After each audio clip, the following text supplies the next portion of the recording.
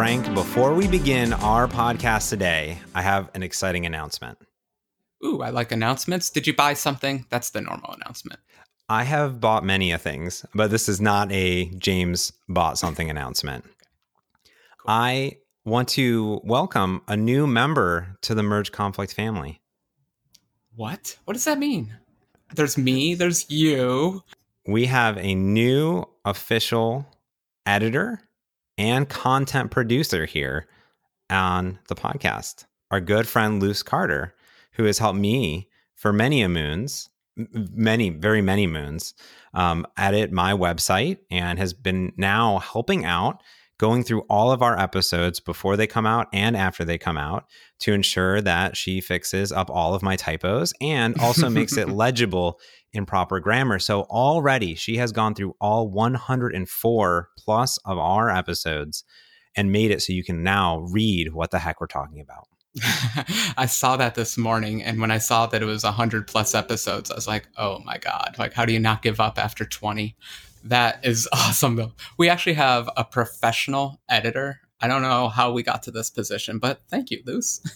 Yeah, I just prompted it. She is going to be a partner. So in all inside soccer, as I like to call it, we have Luce on a retainer. So we're not just getting this for free. We're paying Luce to do this.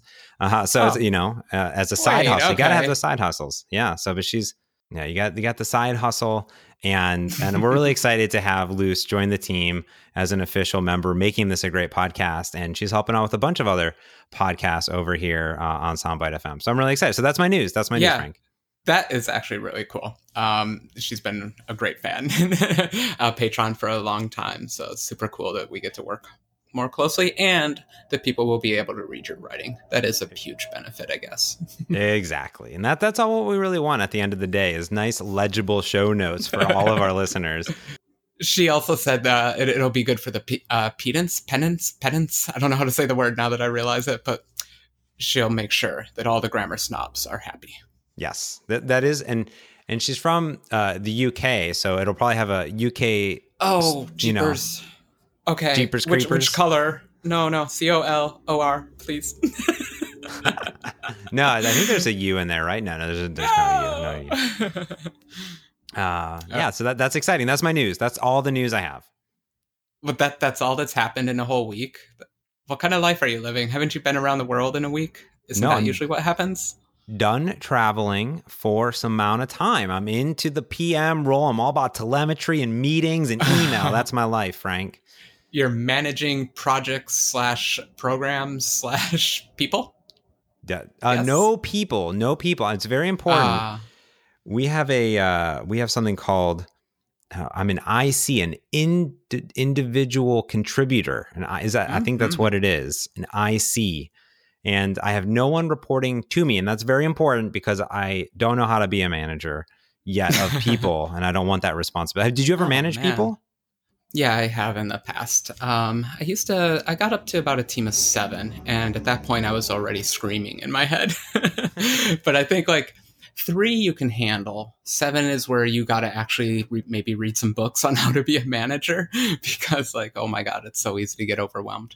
I actually don't mind the job. I think when I have a little bit more gray hair, maybe I'll become a manager, but I'll probably need to get beaten up a few times because it's a hard job. Turns out people are complicated and want lots of weird things. It is complicated. Yeah, it's hard. It's hard. I don't know what to do necessarily when I need to do those things. So I just don't do them. And that's my life. Awesome.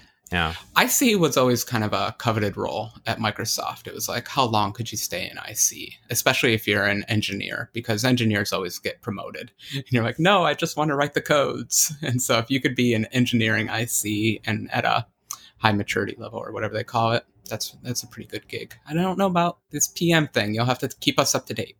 My assumption is that not forever, but I do have some other cool things, which brings us to our topic. And you're right. I was traveling around the world recently, and I was over in Prague, which is a very beautiful locale in our world. And I found a gentleman I was presenting on stage with at a keynote of DevCamp, Peter Steinberger. Do you know Peter Steinberger? No, tell me. It's interesting. I figure that you would know of him only because Miguel also follows him, but I don't know. Oh, geez. Not keeping up. So he is a gentleman from Austria, and he is the founder and CEO of it's called like PS PDF Kit and PDF Viewer app for iOS. Oh, I know those. Okay, so that's cool. I didn't know the name.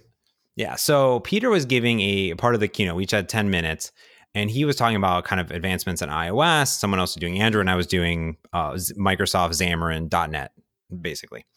And what was cool about Peter is a super cool dude, and he was really excited about the new UI kit inside of macOS thing that Apple announced. So much, Frank, that he showed me his application running inside and on a Mac OS, like his iPad application running inside of it. He has it working. How exciting. Apple told us it's going to be a couple years until we probably even see this, and it's going to enter a beta or something. But you actually got to see it running, huh? So that is a good story. I think that I've seen around, people have kind of figured out how to do it. Do you know what method he used or anything? Did he give you any details? Or is he just like, look at my hotness? No, look away. It's too bright for you. Well, so, I guess everyone's calling this the unofficial Marzipan. Is that kind of what we're talking about? We're talking about Marzipan. Let's do it. Let's talk about UI Kit running on the Mac. The future that I'm hoping for, that I've wanted for a very long time. And let's do it. Let's deep dive. I believe he may have been using Steve Troughton-Smith's Marzipanify. I'm not positive. He didn't tell me, but what he told me though is there was just a huge hackery file that you have to have. He said he changed minimal code and then it basically worked. However, he did say as soon as he debugged for more than 30 seconds, it would freeze up his Mac and he'd have to reboot. So there's that trade-off. Are there some kernel hooks in it then? I wonder. Scary. Yeah. But yeah, for something that has only been announced and nothing else, I think everyone's using a technique where if you install the new OS, Mojave, is that right? Mojave. Okay. If you installed that, then the Stocks app and the News app and all of those have been Marzipanified, which is such a good name. Marzipan's the technology, and Steve Troughton-Smith, I think we're going to give credit to him, Marzipanifying an app. And I guess people are just taking like this news app and reverse engineering it and shoving their own code into it and getting it to run. So how exciting. I have to imagine that the hooks are there because since those applications are running on macOS Mojave, you have to be able to do it. You just have to figure out how to do it. And it seems like there's a bunch of code that's being injected into the application for, I think, the runtime, the Objective-C runtime into Foundation to bring it in. So like the APIs are there. And as long as your application is using those API surface level calls, then it works. And he said that he had to do very minimal work to get nearly his entire application running. He said, well, I'm not, taking advantage of the menu bar, for instance. So it just has a toolbox and it has all that normal jazz. But he goes, all in all, everything like works. He goes, the mouse, the keyboard, all the gestures. He's like, it just kind of works. It crashes, so but it works. And it was really cool to see. He's like, let me show you. I was like, cool. I was like, but right before we go onto stage, he's like, let me show you. It might crash my Mac, but whatever. Let me show you. He's really excited about it. Yeah. Yeah. So I guess I've been keeping a tangential eye on this kind of let's call them hackers. It's a good word. These hackers making this work. And I guess the biggest problem is just not all the frameworks are ported. So the moment you touch something that hasn't been ported, it just crashes. But gosh, doesn't it make you kind of want to start thinking about like, oh, maybe I could try my app in this kind of hacky approach, or maybe I don't have to wait a year to see if my app will work well in this scenario. So I'm thinking maybe myself, I might start looking into this and see just how big of a ugly hack you can make out of it all. Yeah. And when I started to go down the rabbit hole, we had discussed this during our WWDC, podcast a few weeks ago, but I went a little bit further and I just wanted to kind of fully understand what was happening, because I think there's still a lot of confusion as to like, what is this thing and is this good for the Mac? I believe, and that's what I Yeah. want to address first. Okay. I think when we first talked about it, I only had positive things to say. And then I was listening to an episode, I think, of ATP, Accidental Tech Podcast. Marco, ring a bell. Mm-hmm. And I think they were a little, I think it was John Syracuse again, having kind of a negative opinion. Like, well, it's not really a Mac app and it's going to have these inflated buttons and all that. And I honestly can't remember why they were kind of down on it. But the whole episode, I'm like, no, I disagree. This is only good. So where do you stand on the good versus bad? Well, yeah. So the good versus bad. I believe it is all good. That's what I'm going to say. I think it's all good 100%. No, I mean, I think it is actually good and bad. Here's the good.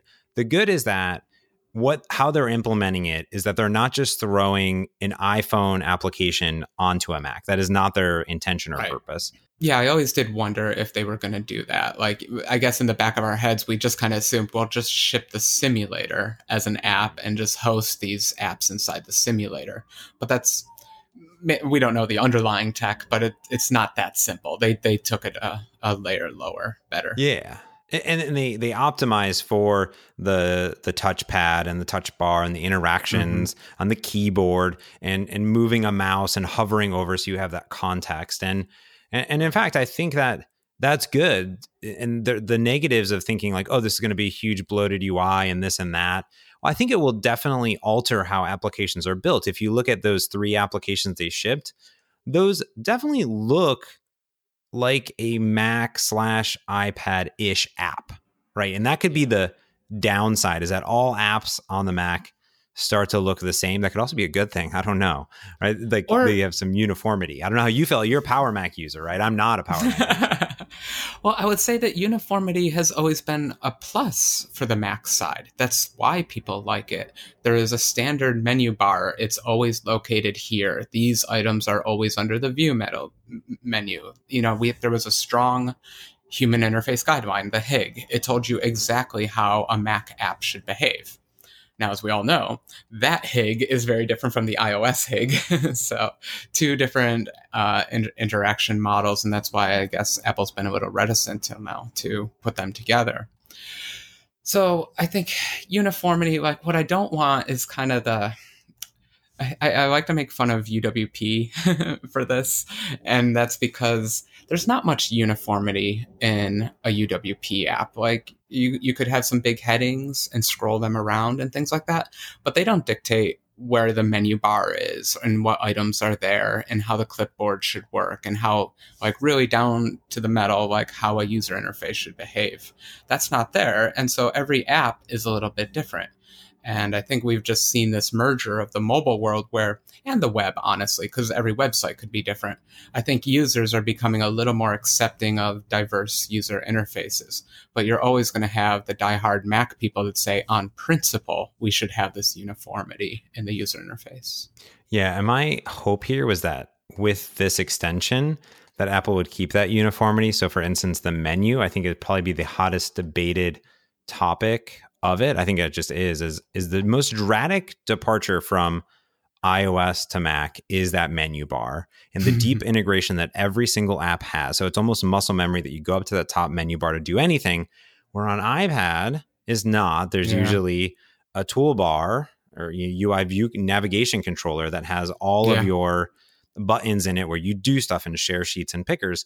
So I don't necessarily know how they're going to address that, or from a developer, you have to go learn 2 systems and they're dramatically different, or are they going to port some common menu system over? I don't think they are. I think they're going to live separately. And I think that's where you can start to see fragmentation, where if they let those bar buttons come on in, I think you're going to start seeing a very different type of iOS application. Yeah. And especially if you just if you just think about the details too, an iOS icon on a toolbar. Okay, we have toolbars on iOS, we have toolbars on Mac. We do a 1-for-1, we swap one for the other. But the icon style on iOS is very thin lines, hollowed out, not too thick. I guess iOS 12, iOS 11, we're starting to add some thickness to our icons again, but it was a different style than Mac. Now, Mac itself is changing. If you look at the newest version of Numbers or Pages, you'll notice their toolbars are becoming these big white buttons, but with a very thin icon in it. So I think that this has been a move that they've been preparing for quite a few years, and they've been thinking hard about how does an iOS toolbar turn into a Mac toolbar. And so I'm hoping that over the next year, these are the tiny little details, because we know they got the general thing working. So I'm hoping it's these details that'll come through. Yeah, that's probably when they need some time, and why it's not official to even try around yet, because they're going to just be porting more and things over. And I think what they got right, and why I think it is still right, is that I haven't tested it, but I have to imagine that you can combine in some form or fashion AppKit and UIKit. They didn't really state that, and I could be wrong, but did they state that your app has to be all, or can it be both? This is all anecdotal, but I don't remember them stating it. And I did hear, again, from Steve Troughton-Smith, that the moment you try to touch AppKit from a UIKit app, things break. Now, that could just be because we're in a very hacky stage right now, and it might be a feature coming. But the truth is, I don't really want to mix them. I don't see any point. There's nothing in AppKit that I don't have in UIKit, which any diehard Mac user would just be screaming at me right now, because it's such a vast library compared to UIKit. But if you look at modern apps, we have pretty simplified UIs these days, to be thoroughly honest. This isn't Windows 95, and we don't have our 800 Visual Basic controls that are all sorts of different. It's just UIs are kind of boring these days. So most of the controls I use are there. It makes sense. There's going to be a certain type of class of application where this makes sense. And then there's other certain types of applications that this will never happen. Like, VS Code or Visual Studio for Mac or Xcode. They're never going to be UI kitified. Oh, that's funny, because I plan on going the reverse direction for sure. You're going to put everything in there. Well, let's talk about that in a second. Let's take a break, Frank, before we talk about all of your beautiful applications. Let's thank our awesome sponsor this week, Syncfusion. They help you deliver awesome software quickly by offering up over 800 components and frameworks for .NET and JavaScript platforms. I use Syncfusion myself for a bunch of my bar charts and graphs and a lot of my applications, but they really support almost every single platform out there, including just, web, ASP.NET Core, MVC, Angular, React, Vue, just JavaScript, they name it. jQuery based, they do that too. But they also support mobile and desktop. So Xamarin, UWP, JavaScript-based apps, desktop with WPF, UWP, and WinForms. And what I love is that they offer this super vast and rich toolkit for absolutely all of these platforms. So some of the new things they were showing off to me recently, I had them come on the Xamarin show, was the new Kanban chart, which is like full project management. You just say new Kanban chart, boom. You got all your stuff, rows, charts, collapsible views, all these things, drag and drop, everything's in there.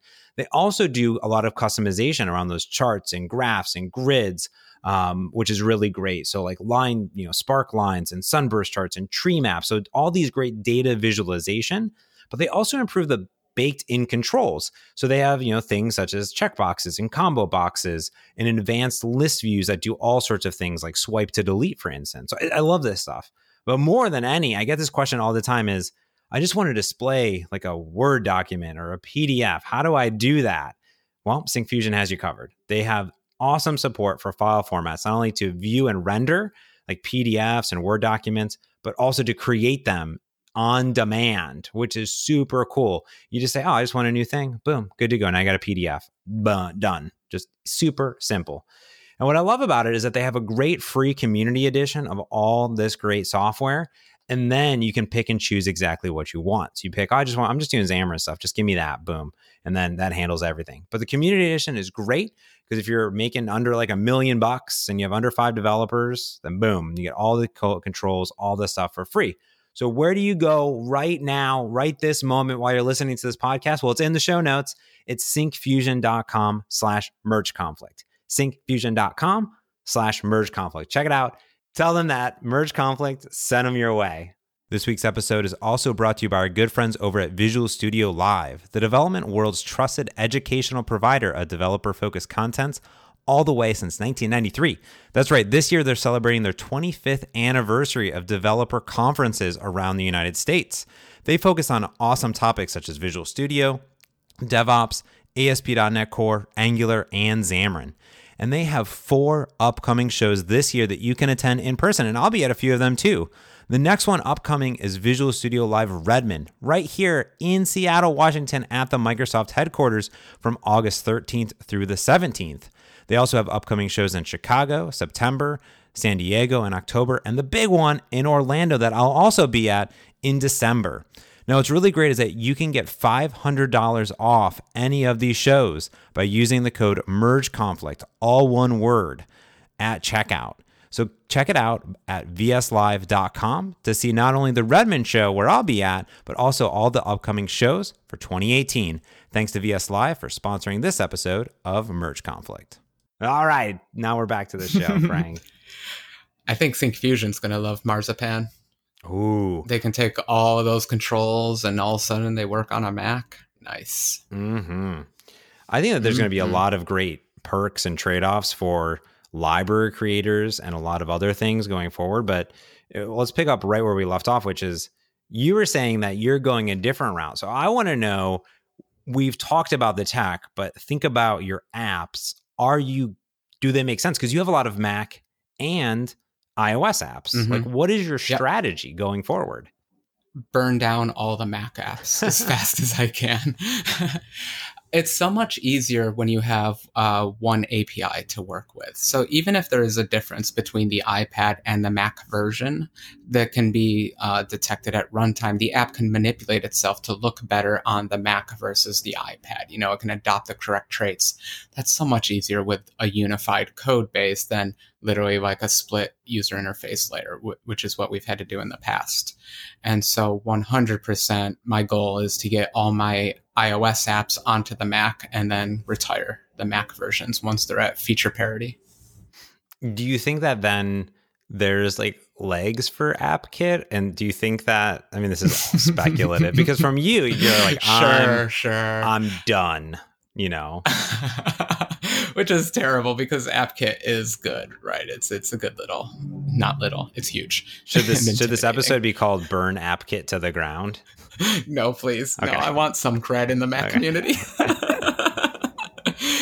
All right. So I am a one-person dev shop with multiple medium to largish projects that I have to maintain and work on and keep up to date. And so anything that simplifies my job is a boon to me and my users because I can focus better on one thing. So anytime I can consolidate, I'm willing to add, 5% more code to make the app self-adapt itself to the Mac and turn things that were white into gray, whatever the heck I need to do to make it look like a Mac app. 100% I'd rather do that than maintain 2 different projects. Yeah, it's really interesting because like UWP did this previously, like Microsoft did this, they're like, oh, we're just going to make one platform for developers. The problem was that they didn't have this huge user base already that was doing either desktop or mobile apps to bring them over.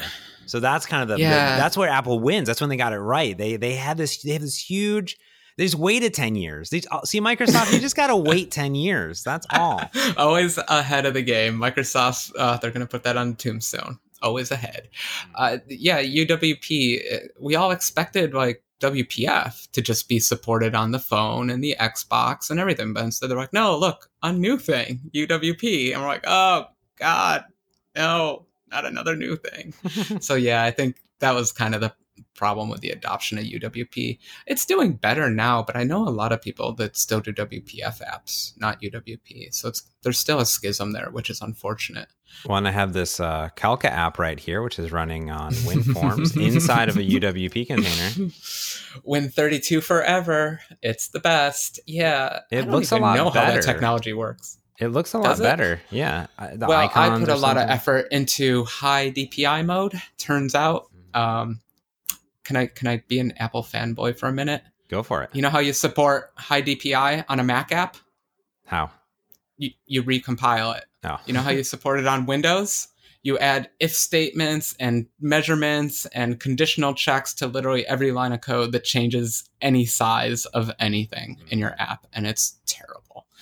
Okay, that's off my chest. Rant done. High DPI on Windows. It's fun. So, if I would like to turn Calca into UWP app, but that's a bit of work, unfortunately. But it's already an iOS app, so it'll turn into a Mac app just fine. Do you believe that? Because here's the concern: is like, what if you do go down this path and then there is like just something that doesn't work, right? Let's say iCircuit, and you're like, oh, I already have it. You've spent years crafting the Mac application and getting in there. Yeah. What if it's just not good enough? And then is that just a risk versus reward? No. Software, man. It's soft. You can mold it and manipulate it. If it doesn't do what I want, I'll hack it and make it do what I want. It's like that's the whole point of software is its flexibility like that.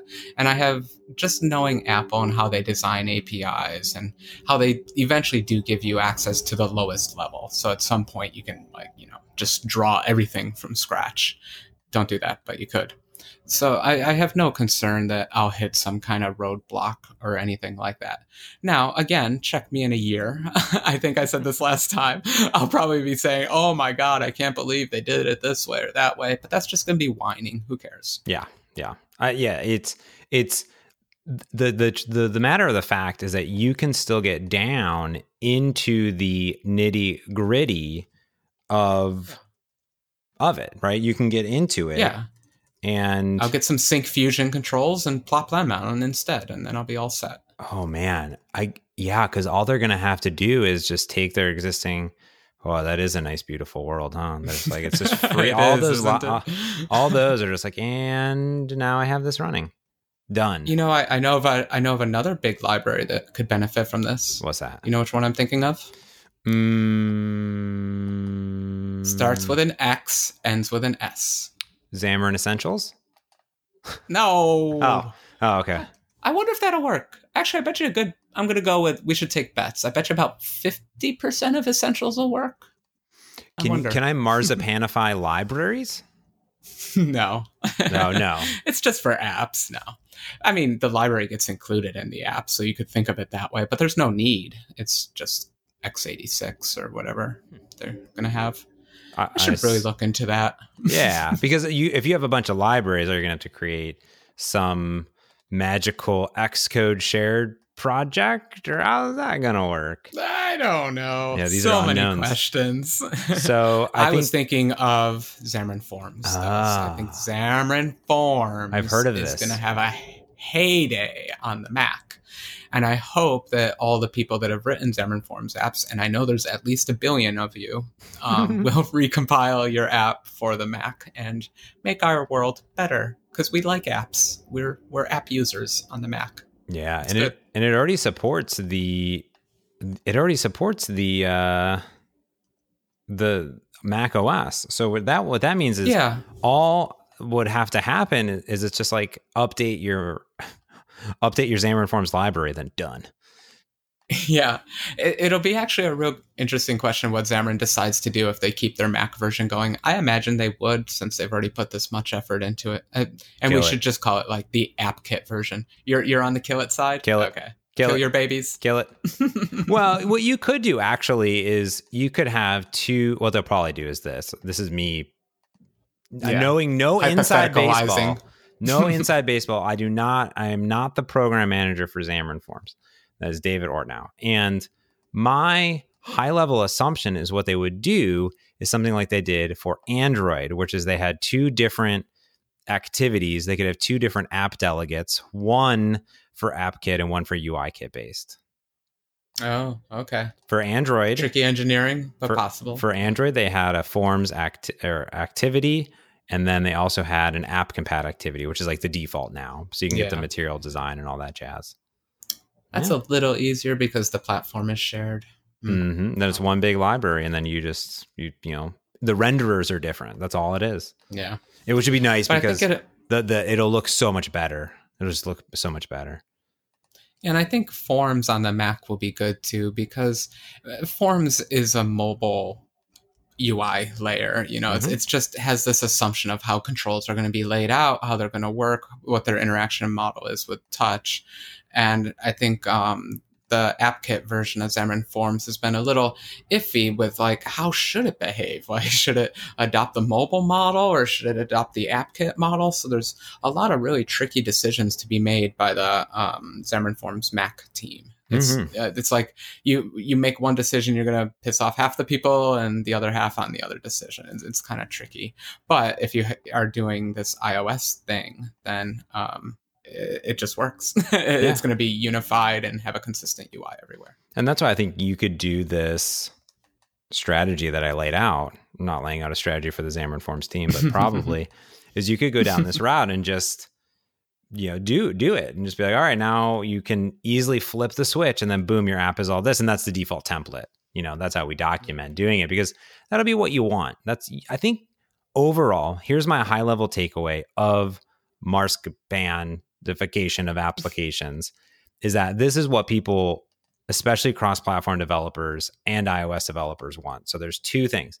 I don't know if it's what Mac developers want, but I do know that it is what iOS and cross-platform developers want. You summed it up. Boom. Yeah, because we all have our own constraints. I said I'm a one-person shop with multiple projects. Anything that simplifies is good. If you're a large Fortune 1 billion company, that's not how it works. Never mind. But you might have the resources. You can support multiple teams. Yeah. Then you don't care, maybe. The one gotcha that I threw out there that you didn't think about is that it will only support macOS Mojave. How do you feel about that?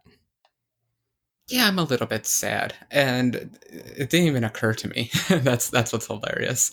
And the reason I'm a little bit sad, my father sent me a text recently and said, none of my computers can upgrade to Mojave. Oh, no. And I wasn't sure if that text meant I'm so excited I get to go buy a new computer now, or if it was, darn, I can't update my computers.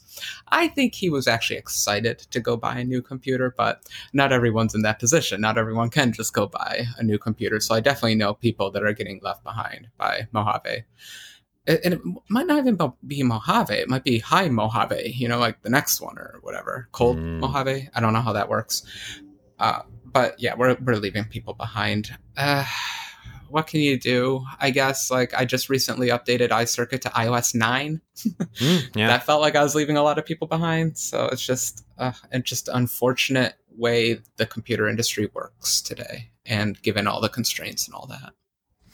It's trade-off. It's how many people are using it. And the nice thing here, I think, is that if Mojave comes out, which it will most likely first before the approved Macification of iOS applications occur in this realm, I'm curious, will Mojave come out this fall, and then next year we get to start using and developing with this thing, which means we'll have another 6 months of people upgrading their system. So we'll feel a lot more comfortable, whatever that statistic is. I have to imagine it is maybe lower on Mac. I don't know what it is. Yeah, I get into these arguments all the time, though, about supporting old versions, because there are a lot of old diehard Mac users. People still use those Power Macs from 8 billion years ago. Yep. And it's just really sad to leave people behind. It sucks. I just wish the computer industry didn't work this way. Life. Progress for the greater Progress, good. That's the word. Progress is what you're working for the greater good. That's all. All right. Well, anything else you want to say about Marskapones? No, I'm excited about it. You're excited because you wanted to do this episode, so I'm glad we're all on the same page with this. There's nothing bad about it. I am excited because I've always wanted to create Mac applications.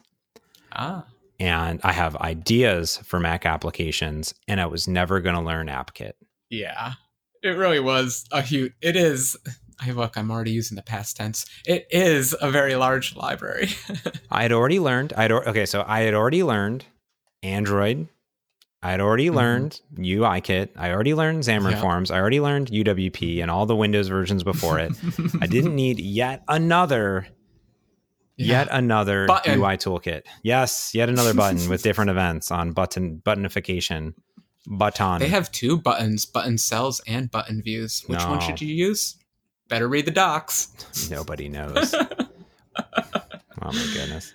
Good all times. Right. All right. Well, I think that's going to do it for this week's. We did it. We made it through a whole, well, I don't think it was 60 minutes, but we made it through a whole 35 minutes on Macification. That's good. I'm proud of us. I'm always proud of us, Frank. I think we're just excited. Go the future of technology, progress, whatever word you used, whatever propaganda you were spewing. Yes, that's what I do. Well, Frank, enjoy we're recording this before 4th of July, so go ride your bike safe. Enjoy your 4th of July. Thanks to all of our amazing Patreon supporters. You can go to mergeconflict.fm. You can learn about our Twitter accounts at mergeconflict.fm. You can send us an email with some feedback or what you think. Are you Marscapanifying your applications or not?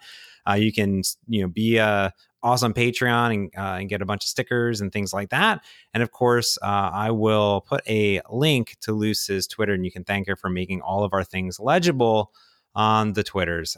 So yeah, thanks Frank for hanging out with me. Enjoy your evening. Thank you. And there's no K in it. Marzipan. What did I call Marscapan? Okay, it's kind of cute. You can keep saying that. Marscapan. All right, well, Frank, that is going to do it for this week's Merge Conflict. Until next time, I'm James Montemagno. And I'm Frank Kruger. Thanks for listening. Peace.